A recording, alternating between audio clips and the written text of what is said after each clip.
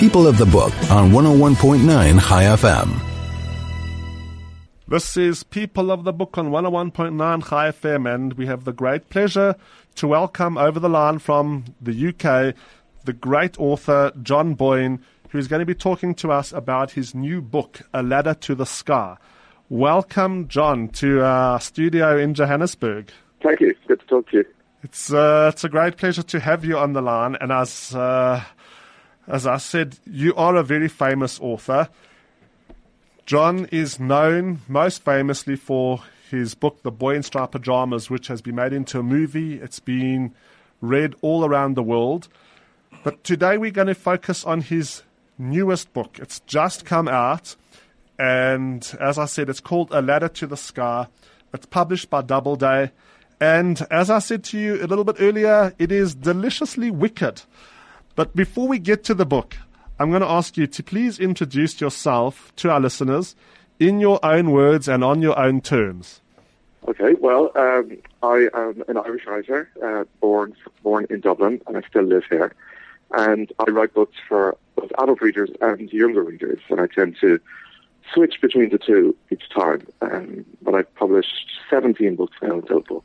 And those books now include A Ladder to the Sky. Can I ask you, without giving too much away, just to give us a brief overview of the story of Ladder to the Sky? Yeah, well, it's about a young aspiring writer called Maurice Swift, who is filled with ambition, but doesn't have very much talent. He can't think of stories. He has no imagination. So in order to succeed in the world, he tends to steal other people's stories and their lives. He attaches himself to more successful, famous people, famous writers, and kind of manipulates them through his charms, through his seductive appeal. And usually they come out of it the worse off while his life gets better and better. But of course, he has ups and downs in that life, and without giving any spoilers, of course, by the end of the book, there's the possibility that he will have to pay for his mendacity. That's very much without any spoilers. But as I said, this book it's deliciously wicked. I really, when I finished the book, I missed this intense reader relationship that I had with your main character, Maurice Swift. I had so much fun in reading the book. It is dark. There are lots of serious themes, but it's a lot of fun as well. Did you have fun writing this novel? I did. I've been publishing for almost 20 years, so I know the industry and the people in it very well. And I've seen a lot over those years. I've met a lot of writers, and I've seen the way we all behave in terms of pursuing our ambitions and hoping to build readerships, and the way people can use other people at times. So I wanted it to be somewhat a satire on the publishing industry for people to have fun with it. I was having fun with it. But also to talk more seriously about questions of ambition and what we will do to get ahead. And also the idea of literary ownership. That, if you tell me a story, do you still own that story, or do I? Who has the right to actually write it down? Those themes come up the whole way through the book. We'll get to that a little bit later, but I want to ask you first, this wicked humor and this very dark humor that you're able to bring onto the page. How do you do it? Well, I guess, most writing is always about the rewriting, isn't it? That you write a first draft, and in that draft you kind of find your story, and then you rewrite, and you make it as interesting as possible, and maybe twist and turns as you possibly can. And that's what writing is all about, really. To focus on the book now, the book's made up of a few parts, and in between the first part and the second part, you've got an interlude. You call it an interlude, which I thought was simply brilliant. Maurice Swift and his older patron, Dash Hardy, spend the night at Gore Vidal's villa on the Amalfi Coast. You resurrect the voice and the persona of Gore Vidal so well. How did you do that? Well, I've always been a big reader of Gore Vidal. I've always enjoyed his book very much, and I've read a lot of them.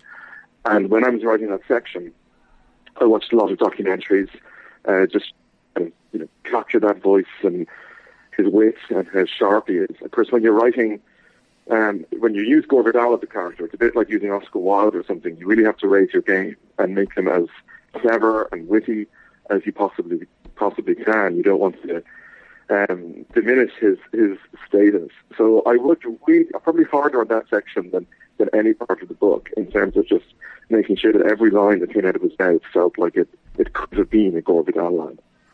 It really did, and it's the witticism and the cattiness, the elderly lion of the literary world. It really jumps off the page. I was laughing a lot during that section of the book. You really did resurrect a voice that's long gone. How true are your depictions of the publishing industry, the competitiveness among writers, struggle to get published, getting dropped by publishers, the whole festival circuit? I think it's mostly true. I love the publishing industry. I'm a part of it, but I'm sort of like teasing it a little bit in this book. But there are, like with any industry, there's always going to be people who behave badly, people who use others to get ahead. We've all seen writers who've come and gone over the years, not always because their books aren't good, but maybe because they haven't had the support from the publishers that they should have. And oftentimes writers who are maybe less or a bit more insecure can treat other writers at festivals in a less than pleasant way. I always found that the more successful a writer is, the more easy he or she is to deal with, because they don't really have a chip on their shoulder. They're just kind of content with their life. But in general, I hope it's good-natured ribbing at the industry rather than just kind of off. During all your time in the industry, and 70 novels is a lot to have published, have you met anyone like Maurice Swift, that level of ambition? I have, yeah, but not quite as bad as Maurice, I think. Maurice really does some awful things as the book goes on. But, it was originally inspired by a kind of relationship I had with a young aspiring writer who kind of attached himself to me a little bit. And perhaps in my own insecure ego, I was happy to be attached to. And, but it ultimately felt, I was just sort of being used for introductions to agents and editors and other writers and so on. And, coming out of that, I thought to myself, well, I wonder why I'm so easy to manipulate, really, at this point in my life. What is it that's missing for me that I want that, and what would make a person want to do that in the first place? But that was just really a starting point for the novel. It's not based on that person or anything, but it's just, it opened up questions to me about, I suppose, my own insecurities, which are reflected in the first part of the book with Eric Ackerman, and the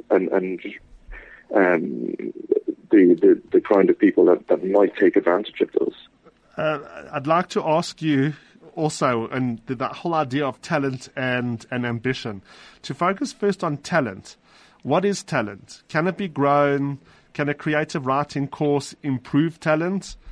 Can a good editor or a good agent improve it? Is there a minimum that a great author has to start off with? Yeah, I think it can be nurtured and it can grow. I think you have to have some sort of inherent ability at the start. But I think creative writing courses are very, very good. I was a student on them when I was, a young man in my early 20s. I've taught on them occasionally since. And a creative writing course is very helpful for, firstly what it does, it gives a young writer readers, which is what they need. And if you go in with the right attitude, where you are open to hearing people's criticisms, you're not just looking for praise, then it can be a really, really positive experience. It doesn't work for everybody. And sometimes creative writing courses get a bad reputation from people. People say, you can't teach people how to write. But of course, they never say that about going to art school or about going to film school. And there's no question that, a student who does a year on a creative writing course, unless they're completely idiotic, they will be producing better work at the end of it than they did at the start. So in general, I think they're actually very, very good. But you do need to have some sort of ability at the start, some sort of talent that can be nurtured and encouraged. We're in conversation with John Boyne, whose latest book is A Ladder to the Sky.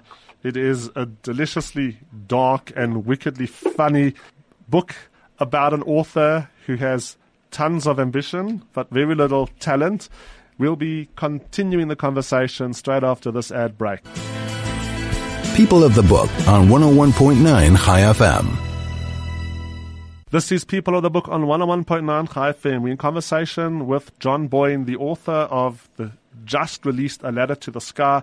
He's also the author last year of The Heart's Invisible Furies, and most famously for Boy in Striped Pajamas. Your thoughts, John, on ambition? Well, I guess we all have it, and I remember what it was like to be a young, in my early 20s, and writing constantly, desperately wanting to get published, hoping to be able to make a living as a writer, and not knowing whether that would happen, and whether I was going to be good enough or not. And I was extremely ambitious. I'm still ambitious, but my ambition now is always to just try to write a better book every time, to try to write something really good. My ambition then was to just get started, to get into the publishing industry. But I don't think publishing is any different than probably any other industry in that sense, that people should be ambitious. You want to do the best you can for life to achieve something. And I don't think publishing is sort of marked out as particularly original to that. I think most young people feel that way. Sometimes when thinking about John Boyne, it's almost as if this one body is inhabited by two separate people. It's like a multiple personality disorder, or not so much disorder, because you are able to bridge so many divides, challenging historical fiction for young readers, and then really brilliant literary adult fiction as well. You manage to really be two people in one body. How do you do it? And you must have quite a punishing publishing schedule, because you can come out with a book not only every year, but sometimes you have a book for your younger readers and a book for your adult readers within the space of 1 year. How do you write historical? How do you write it all? Well, I often think that each book is almost written in response to the previous one. That if I write a book for young readers, say about the First World War, then once I finished it, my mind wants to do something completely different next. So my imagination is open to a whole new world. I think I'm reading all the time, I'm writing all the time, and because of that, my brain, I feel, is always open to ideas and open to suggestion. And I still I absolutely love the act of writing. I love sitting down at my desk and coming up with ideas, coming up with stories, and then rewriting them and working on them for a year, 18 months, whatever. And it still gives me enormous pleasure. I'm not one of those writers who says, oh, I hate it, I wish I didn't have to do it. I really genuinely enjoy it. And as for punishing schedule, I guess I don't find it punishing. I don't have another job, so this is what I do with my days, and it's just what I do all day. I'm not actually under any pressure from my publisher or anything to produce a book a year. Nobody ever asks me to do that. It's just I write them, and when they're ready, and I give them in, and then we do some editing, and then the book is ready. And but yeah, I admit that I probably published quite a lot of books at this point, and sometimes I wonder, is it too many? But then I sit down at my desk and I'm just writing away, and what can I do? You really managed to put a lot of really great writing into your book. As I said, I read A Ladder to the Sky in a few days. And I was laughing. I was taking time off just to think, reading. I was rereading passages again and again just to enjoy the actual writing. But then the story itself also packs quite a lot of punches. To be able to do that so well, do you, once you've published the book, do you have a paternal sense of pride for your books? They're your creations. Yeah, when I see them lined up on the shelf. In fact, where I'm talking from now in my house, there's a shelf where I just have, a copy of each of the books. And I do feel proud. It's my work. It's what I've done with my life. And I do feel proud of them. I don't go back and read them. It's, I never read a book after it's been published, because I've obviously worked so hard on it and read it so many times during the writing process. And maybe I think sometimes when I'm an old man, I'll go back and read them all. But I definitely do feel proud of them, and some succeed more than others artistically. You know, you can't knock it out of the park every single time. You do the very best that you can, and some sort of stand higher in my head than others. But yeah, in general, I feel proud of them. What message would you like readers to take home from A Ladder to the Sky? Well, first off, I guess, you know, with any book I write, I just want them to get lost in the story, to really enjoy it, to lose themselves, hopefully, in a good story and interesting characters. And I think the central character here, because he is a little bit ambiguous, you know, that I like of readers perhaps sometimes feeling a little sympathy for him, sometimes feeling horrified by him, and being able to talk about him. I think that's the best thing you can have out of a book is not a totally black or white sort of, you know, heroes and villains, but interesting, complex characters. Because we are in real life, we are all interesting, complex characters. We do moments of where we behave really well, and moments where we don't. So I guess what I'd like to take from it is just to lose themselves in the story and in Morris, and maybe wonder whether they would ever do the things he would do in order to succeed. You really made me have that conversation with myself while I was reading it at the end of the book. And as I said, it's dark and it's funny, and it's a powerful read. What do you read, and which authors do you read? Oh, I read a lot. You know, I'm a compulsive reader. I have like favorite authors, of course, but I generally kind of keep up with what to do. You know, what's been published this month. I like to read a lot of first-time writers. I'm interested in what's going on in the literary world, and of course, I meet a lot of writers at festivals, so it's good to have read their books. And if people are talking about a book, then I want to be able to have an opinion on it. So I read fairly widely, just whatever anybody's talking about, really. And what can we expect from John Boyne in the next year or so? Well, it's been about 4 years since I published a book for young readers, but I do have a new book for young readers coming next year. So that will be the next publication, and after that, I'm just working away on a new adult novel at the moment, in very early stages. It's been an absolute pleasure to have you on the line from the UK. As I've been saying the whole way through this interview, and I've been telling people all around me that A Ladder to the Sky by John Boyne is a great read. It's dark, it's funny, it's also very thought-provoking. And thank you for taking the time to speak to us here in Johannesburg. It's been a wonderful opportunity, and I just hope that the message of that you're talking about here, writing and the life of an author, I hope it gets out and about to more people over the airwaves of our station, and that people appreciate what goes into writing a book and the ambition and the talent that underpins all your writing. Thank you.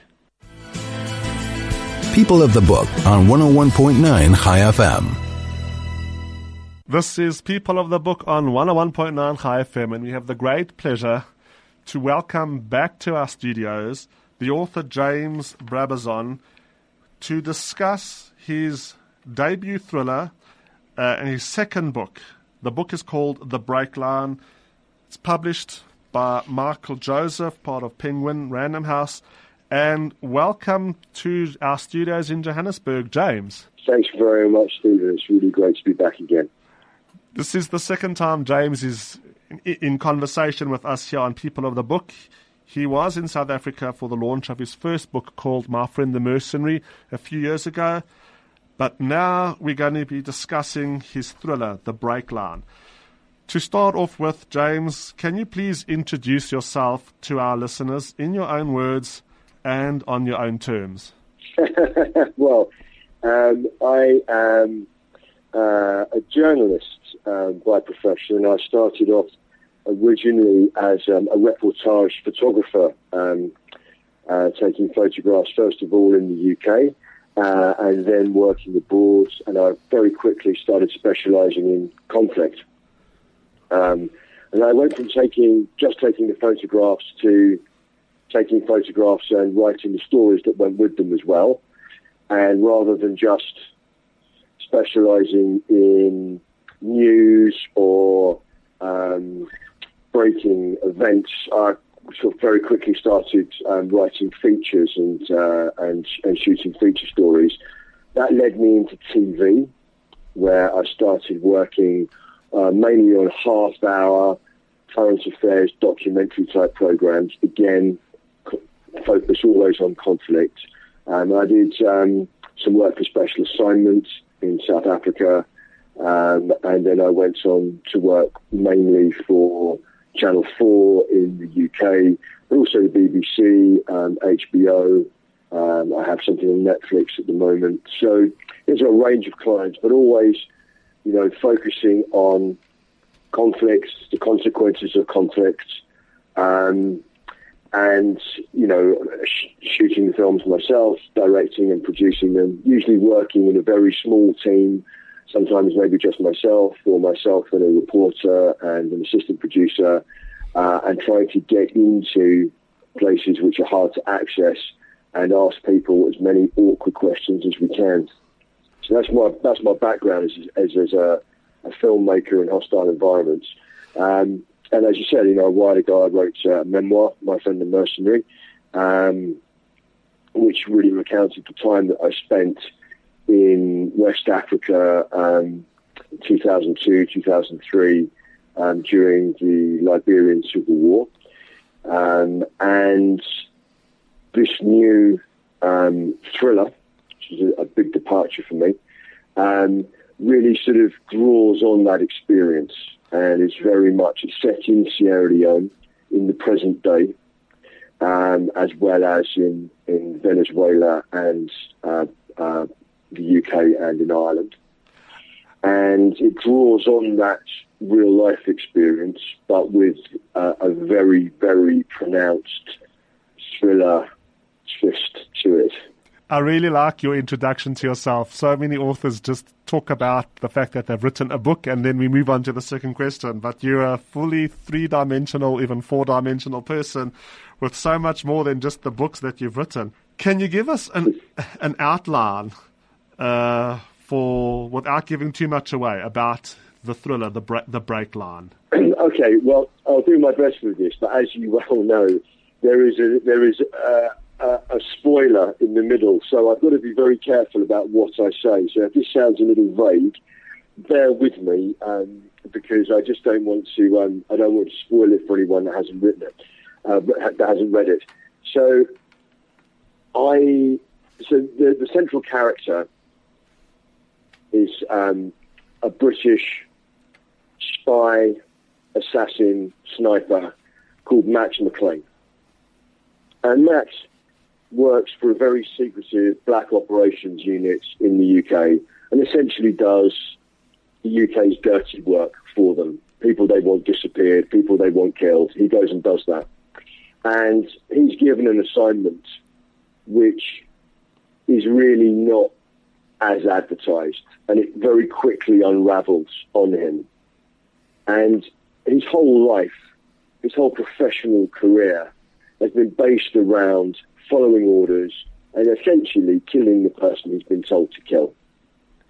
And he has a crisis of conscience. And he decides to do something different than he was asked to do. And from that unravels a whole series of consequences that were unforeseeable at the time. And he's then given a chance to redeem himself and go on his last mission, if he wants it to be his last mission. But also, that too isn't what it seems. And the question is, where will this lead him? And having been someone who has all the instruments of state at his disposal, all the backing of special forces and intelligence services, of money, of weapons and equipment, of logistics, everything behind him, Max McLean is going to get to a position where suddenly all of those things potentially are ranged against him. And he has to work by himself, almost by himself, cut off, alone, and working out, crucially, who his friends are and who his enemies are, and whether there is a clear division between the two. you did it well. You placed the novel in its position, but without giving too much away, because there's a lot that could be given away, which will just spoil the reading experience. While I was reading The Breakline, I realized I was talking to the product manager here in Johannesburg at Penguin Random House, and we were discussing your book. And it got me thinking about other books that it reminded me of. And there's quite a few references that I came up with. Obviously, Joseph Conrad's Heart of Darkness, which you quote in your epigraph at the beginning. But then also Yuval Noah Harari's Homo Deus, for obvious reasons, and also his new book, 21 Lessons for the 21st Century, and technological advances in biology.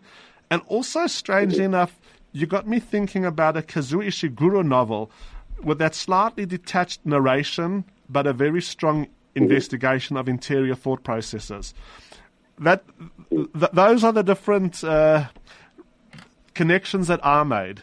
From your perspective, what did anything go besides just the story and the plot and the characters go into the Breakline?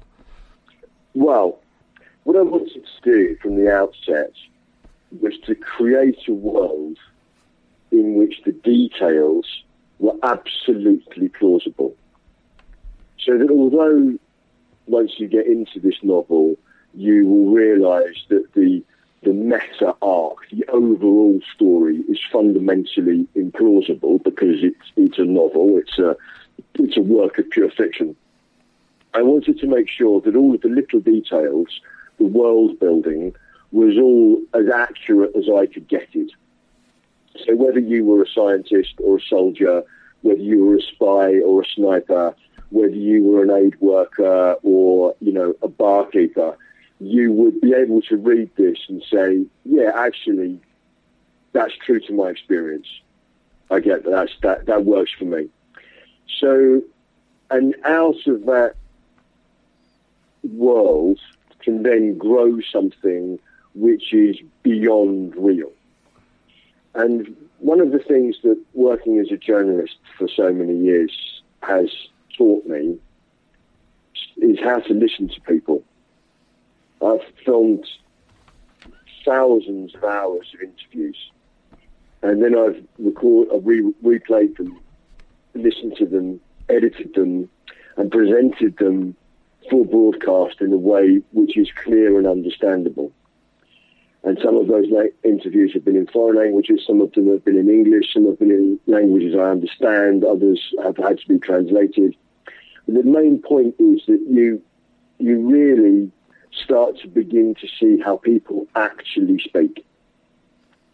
And how people actually speak and how dialogue is represented in a novel or how an interview is represented on television are two completely different things. If you actually write how people speak, it's almost incomprehensible because we perform an editorial act while we listen to other people. And we filter and we snip and chop and pick out the bits we're interested in and we ignore the ums and ahs. So what I wanted to do was make sure that I created a world which was plausible and in a world in which people spoke to each other in a way which was fundamentally realistic, understandable, but realistic. And that process of people communicating with each other about very difficult things, about death and about the consequences of death and loss and bereavement, I wanted that conversation to continue internally.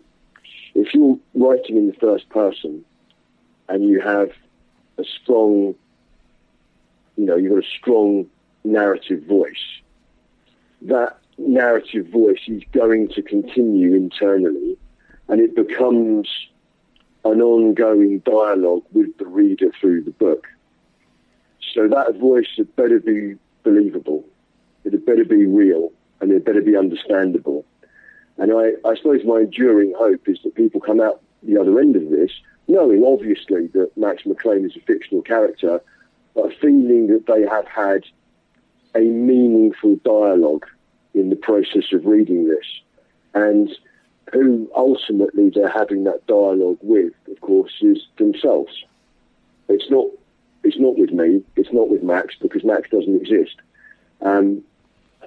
It's with yourself, and I think that's the greatest, in my estimation, the greatest thing that a writer could hope to achieve. And I'm not saying by any means I have, by the way. It's strive towards it, is that you provoke an internal dialogue in the reader, and that's what I've striven to do. It's a thriller, It's entertainment. It's fun. It's adrenal. It's exciting. If I've done my job properly, it will be those things. And if I haven't, I apologise. But also, it's tackling things that I've had to deal with in the course of my work: violence, death, bereavement, and how you find meaning and happiness out of that. And I think that I've tried, in a light way, in a thrillerish way, to engage with those ideas, to try and make Max, a rounded, proper person. So when he does something, it's understandable to the reader why he would do that, because they understand how he thinks and feels. You definitely did strike conversations between myself and Mornay in the Johannesburg offices of Penguin Random House. So you are getting conversations going already. We are in conversation. We are in conversation. Of course, as a writer, you never know what those conversations are going to be or where they'll go.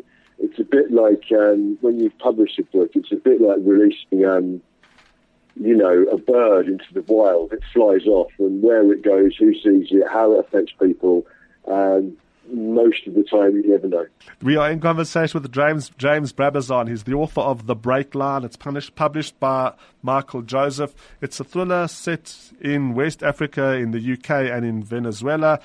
We'll be back with more conversation straight after this ad break. People of the Book on 101.9 High FM. This is People of the Book on 101.9 High FM. We're in conversation with James Brabazon for his book, The Breakline. He's got shout-outs from Sebastian Junger, also from Greg Hurwitz, who's the author of Orphan X, who we've interviewed here in the studios, and also James Swallow. So this is fast-paced thrillers. It's a fast-paced thriller. As James mentioned, there's a certain amount of suspension of belief in some of the aspects of the plot, but it just makes the book even more exciting. You're talking about the main character, Max McLean, but you also create some very, very, very memorable part players within the novel. Roberts and Juliet, who live in West Africa. But also the one who really jumped off the page a lot for me was the Israeli living in Sierra Leone. That's Ezra. You've got him spot on. Your Hebrew quotes like betach, b'diyuk, idiotim. It's like you have to know people to be able to create an Israeli with such perfection. How did you do that? Well, obviously, just to re-stress, this is a work of pure fiction. However, the Israelis pop up all over the place, and including in West Africa. And during the time that I've spent working across the continent of Africa, not just in West Africa, but all over the continent, I've met different Israelis working in different fields, military, private security, humanitarian, in the media. And I've spent a fair amount of time on and off over the years making films in Israel as well. So I have to say, put my hands up, absolutely, that I had a very strong sense of how I wanted the Hebrew to come across and how I wanted that interaction to be. And having listened to people, to Israelis who speak English but mix Hebrew in as they're speaking English, I had a good sense of how I wanted that to be. But absolutely, both hands up in the air to this. I have a couple of really good friends in Israel, one in particular who went over the Hebrew with a fine tooth comb for me to make sure that it was absolutely correct and spot on. So, massive thank you to him for that. And indeed, elsewhere in the book, with the Russian and Irish and Spanish, I've also had, really great help from some great people who've basically saved me from embarrassing myself. But if there are any errors in there, then they're mine alone, I have to say. But yeah, Ezra is a complicated character, Ezra, and one of the sort of themes that I've worked on as a journalist, particularly at war, is nuance and a moral nuance. And it's very easy to write people off as either being good guys or bad guys, and to make snap judgments about people because of their background, their profession, something that they may have done. And I'm very nervous about that. And I'm sort of reluctant to say that we live in an age which is increasingly, in moral terms, binary, increasing black and white. I don't know that that's necessarily true, but sometimes it can feel that way. And my experience of dealing with people in war has been people's character is usually very, very unclear cut between those two poles of good and evil. Even people that I've seen commit the most heinous crimes have also demonstrated compassion and understanding. And so I got super careful about not writing people off, and I think that people that have worked in a military capacity, people that have done perhaps things that we would find distasteful or unconscionable, it doesn't mean that they aren't redeemable or necessarily even bad people. They may just be different people who've lived a different life and are on a different path and are finding their own routes towards, an accommodation with whatever God they believe in, whatever moral code they have. So, obviously there are some things which need to be condemned out of hand because they are unconscionable and appalling. But to write someone off, to write a person off entirely, I find that very difficult. So someone like Ezra and some of the other characters in the book, some of them are clearly good guys and girls. They're clearly doing the right thing for the right reasons, or at least trying to. And there are others who, shady past, perhaps. Maybe they've done some bad things, but ultimately, they're striving to live by a code. And I think that's the thing with Ezra, is he has a code. He has a code. It's a martial code, and perhaps it's a religious code. I mean, that's not explicit. That's not explicit in the book, but perhaps it is. And it's something that he tries to live by. And despite being a violent person with a violent past, he's trying to do the right thing by people that he cares for. And I'm working on, at the moment, a sequel to The Break Line. And some of these characters might be making a return. I don't want to give anything away here, much more than that, but I think if you like Ezra, then I think you'll be happy with some of the characters that will make a return in the sequel. So we can look forward to a second Max McLean thriller coming out sometime in the next year or so. Yeah, that's right. Max is already back in trouble, in deep water, and I'm writing that adventure right now. How did you find the transition from journalist and documentary maker to thriller writer? The transition to writing fiction from working as a journalist, it's I suppose the best way of describing it is liberating. And it's interesting, actually, because for the whole of my career, the watchwords that have governed everything I've done have been credibility and authenticity. Everything as a journalist must be obviously true. It must be authentic. It must be credible, and rigorously so, and for good reason. And suddenly, as a novelist, I find myself being overnight a professional liar. I'm suddenly paid to make up things and to not tell the truth. And that's a sort of a strange shift to go through. And on the one hand, I've resisted going too far down that path because, like I said before, I want to create a world in which things are real and are recognisably true to people who live in those worlds. I know, for example, that going back to Ezra, people like Ezra have read this and said, yes, that's what it might be like being Ezra. So I want to keep that credibility and that authenticity there. But of course, with the overall arc of the story, then that's, it's a product of imagination from my mind. And I realised very quickly that actually, just because you're writing fiction doesn't mean that what you're doing is not credible and not authentic. And actually, when you're dealing with some of these moral themes of friendship, moral judgments, death, bereavement, meaning,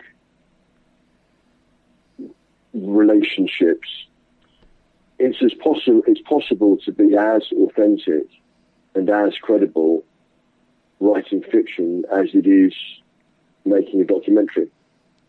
In fact, I would probably go so far as to say, in fact, and have done previously, that I think that ultimately, for me, I've sort of reached a point with making films where, although they were truthful and although they were credible, they lacked beauty. And it's a very difficult discussion to have as a documentarian of whether truth and beauty are compatible. And the thing about writing fiction is that they are compatible with one another. You can be truthful to yourself, to your story, to your subjects, but you can also do things, create something which is internally coherent and beautiful. And I think it's that struggle between truth and beauty, which is really the struggle between being a novelist and being a documentarian. It's that eternal tussle. And I wish I could claim some originality in having come up with that idea, but I think that the ancient Greeks first lit on that. So, it's a long process, put it that way. We're in conversation with James Brabazon, who's the author of The Break Line, and this is I think this is very profound stuff that you're saying, the beauty in fiction and the truth in fiction. I didn't think we'd get so deep with the war correspondent, but it's for a host of a book show, a weekly book show.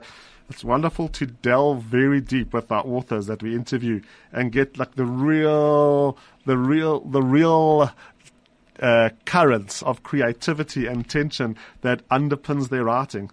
It's an eye opener. Last question. You've already answered the one I was going to ask you as the last one. Is there another Max McLean books? So I'll ask the penultimate one that I've written down. When you're not writing and making documentaries, who or what genres do you read? Well, when I'm writing, I have to be very careful about what I read. Because I am weak and a sponge. If I start reading F. Scott Fitzgerald, I find myself, starting to try and compose sentences like him. And if I start reading Hemingway, I start writing, very kind of bare, stripped-back sentences, which are, just pale imitations of those, brilliant masters. So I have to be very careful what I read in case it starts to interfere with my own voice. As soon as I stop writing, then, all bets are off. So what I try and do are read things which are completely different to what I'm writing. So there's no real genre crossover. So at the moment, I'm reading a very slim novel by Patrick Lee Fermor called The Violins of Saint-Jacques, which, I just sort of dip into and read a couple of pages of. And Fermor's prose is so completely different to anything that I would write. There's no danger of contamination, as it were. And Fermor's brilliant as well. He transports you into a completely different world. And then, I think quite visually, and I try and, when I'm writing the chapters, I try and think of them really as, from my filmmaking background, as scenes or sequences of one building and leading into another. And I'm a sucker for watching thrillers and at the cinema and on TV. So I'm always sort of interested in how people visually represent the thriller genre. It's fascinating, and also always fascinating to see how filmic treatments of well-known authors. So how does Le Carré translate to film? How did it translate in the 60s? How does it translate now? I think that's interesting. And if I'm not reading and writing and making films, I live part of the time in London, and most of the time I live on the south coast of England. I live right on the beach. I'm looking out my window right now, and the first landfall that I can see is Calais in France. I spend a lot of time down here walking the cliffs and thinking about what's going to happen to Max McLean next, what's going to happen in the sequence of the Great Line. And, I have two small children down here who are, well, actually, they're not small anymore, they're growing up. I spend a lot of time with them, and we go exploring, and I like to try and, I don't travel as much for work as I used to. I'm not spending months on end up in the mountains or in jungles anymore. But I like to spend as much time as I can deep in the countryside with them, exploring, learning, teaching the things that I learned when I was a child, and seeing them, understand and explore their environment. We run out of time, but I could continue listening to you all day long. It's been an absolute pleasure to have you once again in our studio, to really hear the deep creative processes of an author, someone who's taken his talent from journalism and making documentaries, and then putting his lifetime of experience into a thriller. It's been wonderful. I look forward to the second Max McLean novel when it comes out, thriller when it comes out, hopefully sometime next year. And thank you so much for your time and for sharing so much of yourself and your writing with us. Thank you. It's been a pleasure, Stephen. Thank you very much. I've really enjoyed it. It's great to be back on air with you.